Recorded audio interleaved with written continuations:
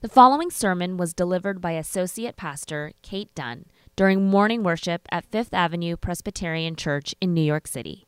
We welcome you to worship with our vibrant community of faith every Sunday on the corner of Fifth Avenue and 55th Street in the heart of Midtown Manhattan. And now, here is Reverend Dunn. Our scripture today comes from the Gospel of Matthew, chapter 11, verses 16 to 19 and 25 to 30. But to what will I compare this generation? It is like children sitting in the marketplaces and calling to one another. We played the flute for you, and you did not dance. We wailed, and you did not mourn. For John came neither eating nor drinking, and they say he has a demon. The Son of Man came eating and drinking, and they say, look, a glutton and a drunkard, a friend of tax collectors and sinners. Yet wisdom is vindicated by her deeds. At this time, Jesus said, I thank you, Father, Lord of heaven and earth, because you have hidden these things from the wise and the intelligent and have revealed them to infants. Yes, Father, for such was your gracious will.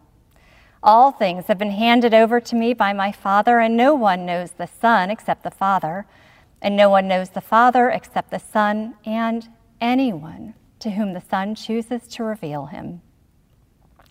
Come to me, all you that are weary and are carrying heavy burdens, and I will give you rest. Take my yoke upon you and learn from me, for I am gentle and humble in heart, and you will find rest for your souls. For my yoke is easy and my burden is light. This is the word of God for you, the people of God. Thanks be to God. Do you remember how you played when you were a child? Did you have favorite games like hide and seek or capture the flag or Monopoly or Candyland? Did you have an imaginary friend? Did you play with blocks or a dollhouse or superheroes or cars or Legos or Play-Doh? Did you play Let's Pretend or Make Believe? Did you build forts out of all the living room furniture? Did you climb trees or spend hours on the playground? Did you ever become so fully immersed in what you were doing that you lost sense of time? When you think about those times, how do you feel? For me, memories of childhood play evoke feelings of being safe, happy, engaged. I can also remember feelings of frustration when the games didn't go the way I wanted, those childhood quarrels. I wanted to play tag, but you wouldn't chase me. I wanted to play school, but you wouldn't let me be the teacher. Researchers have been telling us for years now about the importance of play and nurturing healthy children so that they grow into healthy adults. When playing, children learn to make independent choices and experience the consequences of those choices.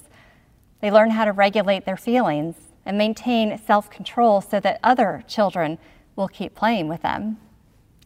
They learn to experiment, to try things out, to be flexible in their thinking. Most important, when children play, they have fun, which enlivens and rejuvenates them and gives them the resilience they need to grow into healthy, creative, engaged adults. This morning's passage begins, somewhat playfully, with Jesus offering an image of children quarreling. Some want to play wedding, some want to play funeral, and the others won't go along. So they all end up sitting in the marketplace arguing. Anyone who has spent any time around children has witnessed such scenes. And if adults can restrain themselves enough to let the children work it out, they usually do, because ultimately, they all want to play. Just before today's scripture, John the Baptist, who was in prison, sent his disciples to ask Jesus if he was the one they were waiting for. And Jesus responded, "Go and tell John what you hear and see. The blind receive their sight, the lame walk, the lepers are cleansed, The deaf hear, the dead are raised, and the poor have good news brought to them. And blessed is anyone who takes no offense at me." And now here is this generation taking offense, arguing like children, criticizing how the message is delivered, letting themselves be distracted from the message itself, that the realm of God is at hand, and the sick are being healed, and the poor are receiving good news. Jesus continues with these mysterious words, "I thank you, Father, Lord of heaven and earth, because you have hidden these things from the wise and the intelligent and have revealed them to infants." What in the world is Jesus talking about? What do infants see that we can't see? Maybe we can get some help from one of the Christian mystics. The woman we now know as Saint Therese of Lisieux was born on January 2nd, 1873, the last of 9 children. From a young age, she felt called to religious life and entered the convent at age 15. There, she lived a short, quiet, cloistered life and died of tuberculosis at age 24. We only know about her because her superiors in the convent recognized her mystical connection with God and ordered her to write about her life. After her death, the convent shared these writings called The Story of a Soul, and Therese's reputation for holiness spread. Within 30 years, she was canonized as a saint of the Catholic Church. This would have made her happy, because Therese wanted very much to be a saint. In her writings, Therese quotes this passage I just read about God hiding things from the wise and intelligent and revealing them to infants. She writes, "God wished to manifest God's mercies through me. Just because I was so little and so frail, God stooped to me and taught me gently the secrets of divine love." She describes these secrets as the little way. "I will find a little way to heaven, very short and direct, an entirely new way, like an elevator," she said, something that had just been invented. Therese wrote that Jesus would take her in his arms and be her elevator to heaven, because she was too little to climb all the stairs. The little way involves infusing love into our smallest interactions, into every little thing we do, trusting the little things are just as important as the big things. The little way means accepting that we are imperfect and have so much to learn from God, and that's wonderful because God loves us as we are and wants to teach us everything we need to know. The little way involves cultivating a practice of spiritual childhood, striving to be an infant in relation to God, accepting our absolute dependence on God. This is not a practice of becoming childish, but childlike, open, wondering, curious, playful, trusting. In a poem which she may have addressed to her 4 siblings who died young, Therese writes, "O innocence, to try on earth to be as small, that I will do. To be a child, the Lord asks me to mirror all that's seen in you. Help me, those charming things which in a child one sees, your openness, your lovely innocence, your total trust, all these may I possess." Later in Matthew's Gospel, Jesus says, "Truly I tell you, unless you change and become like children, you will never enter the kingdom of heaven." The need to become like children is a theme that runs through Scripture. It's obviously important. And I'll be honest, there's something about this idea that terrifies me. Yes, there are many wonderful things about childhood, but children don't have much power or control over their lives. Infants don't have any power or control. To become like a child, like an infant, again, we'd have to give up our power and control. Who feels safe enough to do that? I don't. Yet, when I remember how fun it was when I was a child to play, I get the urge to play again now. And I wonder, is that what God wants? For adults to feel safe enough to play like children, even if that means some quarreling in the marketplace while we figure out how to play so everyone can participate?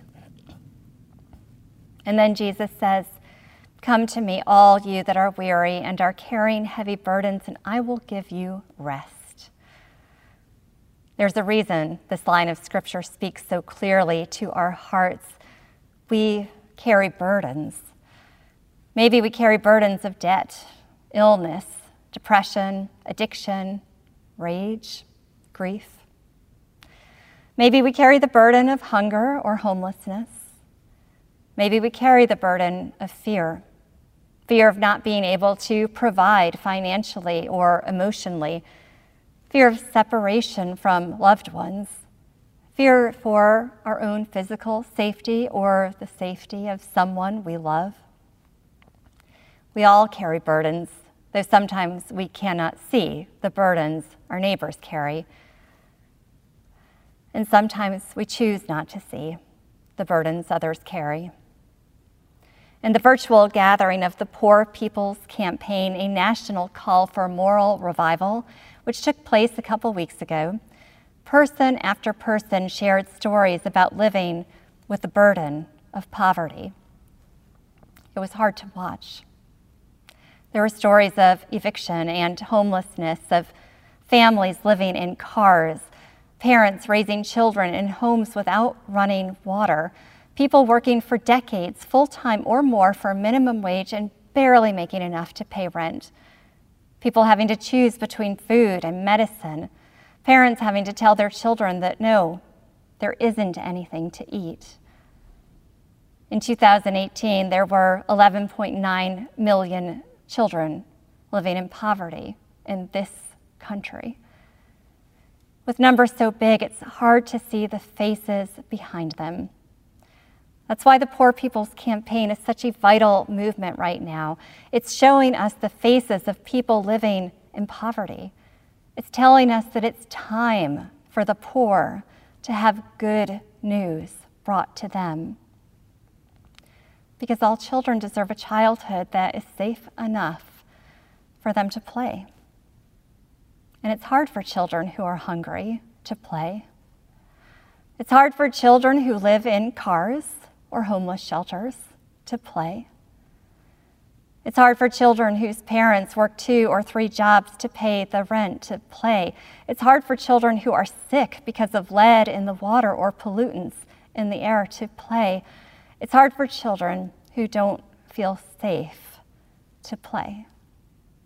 It's hard for 11.9 million children in this country to play. And play is so important for children. Not being able to play is too heavy a burden for any of our children to bear. What do we do? Where do we start? Jesus says, "Take my yoke upon you and learn from me, for I am gentle and humble in heart, and you will find rest for your souls." Don't we want rest for our souls? Don't we need that? One thing we know for sure, our children need it. So let's pretend.